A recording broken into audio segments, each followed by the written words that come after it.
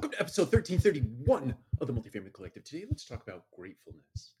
And in our last episode, we talked about rituals, routines, and gratefulness is something that, at least in my opinion, you have to imbue into your rituals. You have to make it a part of your ritual and your routine. Gratefulness in the way of journaling or stopping and pausing and intentionally thinking about things that you're grateful for. A lot of people um, during the Thanksgiving holiday or the Christmas holiday or other holidays sit around a dinner table and go around the room and express things that they are thankful for or they are grateful for or have been grateful for this past year. But I think this is something that you should do on a daily basis, just one guy's opinion.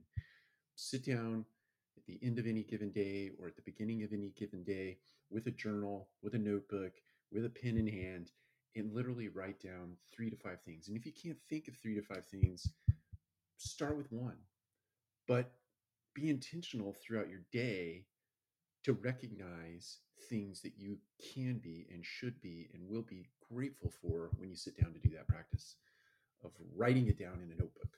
So, my encouragement to you today with this video is to find that pen and paper, to find that time, to be intentional about it, and to write down those things that you're grateful for. What you are going to do over some bit of time is literally rewire your brain, your neural pathways, if you will, in your mind to default to gratitude instead of defaulting to complaint or negativity.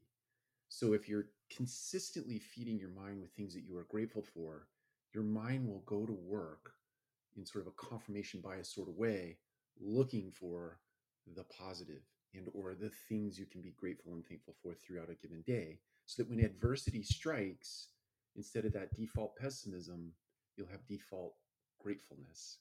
Even if that thing is a struggle, you'll start to see and you'll start to learn that there is joy in struggle, because on the other side of that struggle is a better you. Take care. We'll talk to you again soon.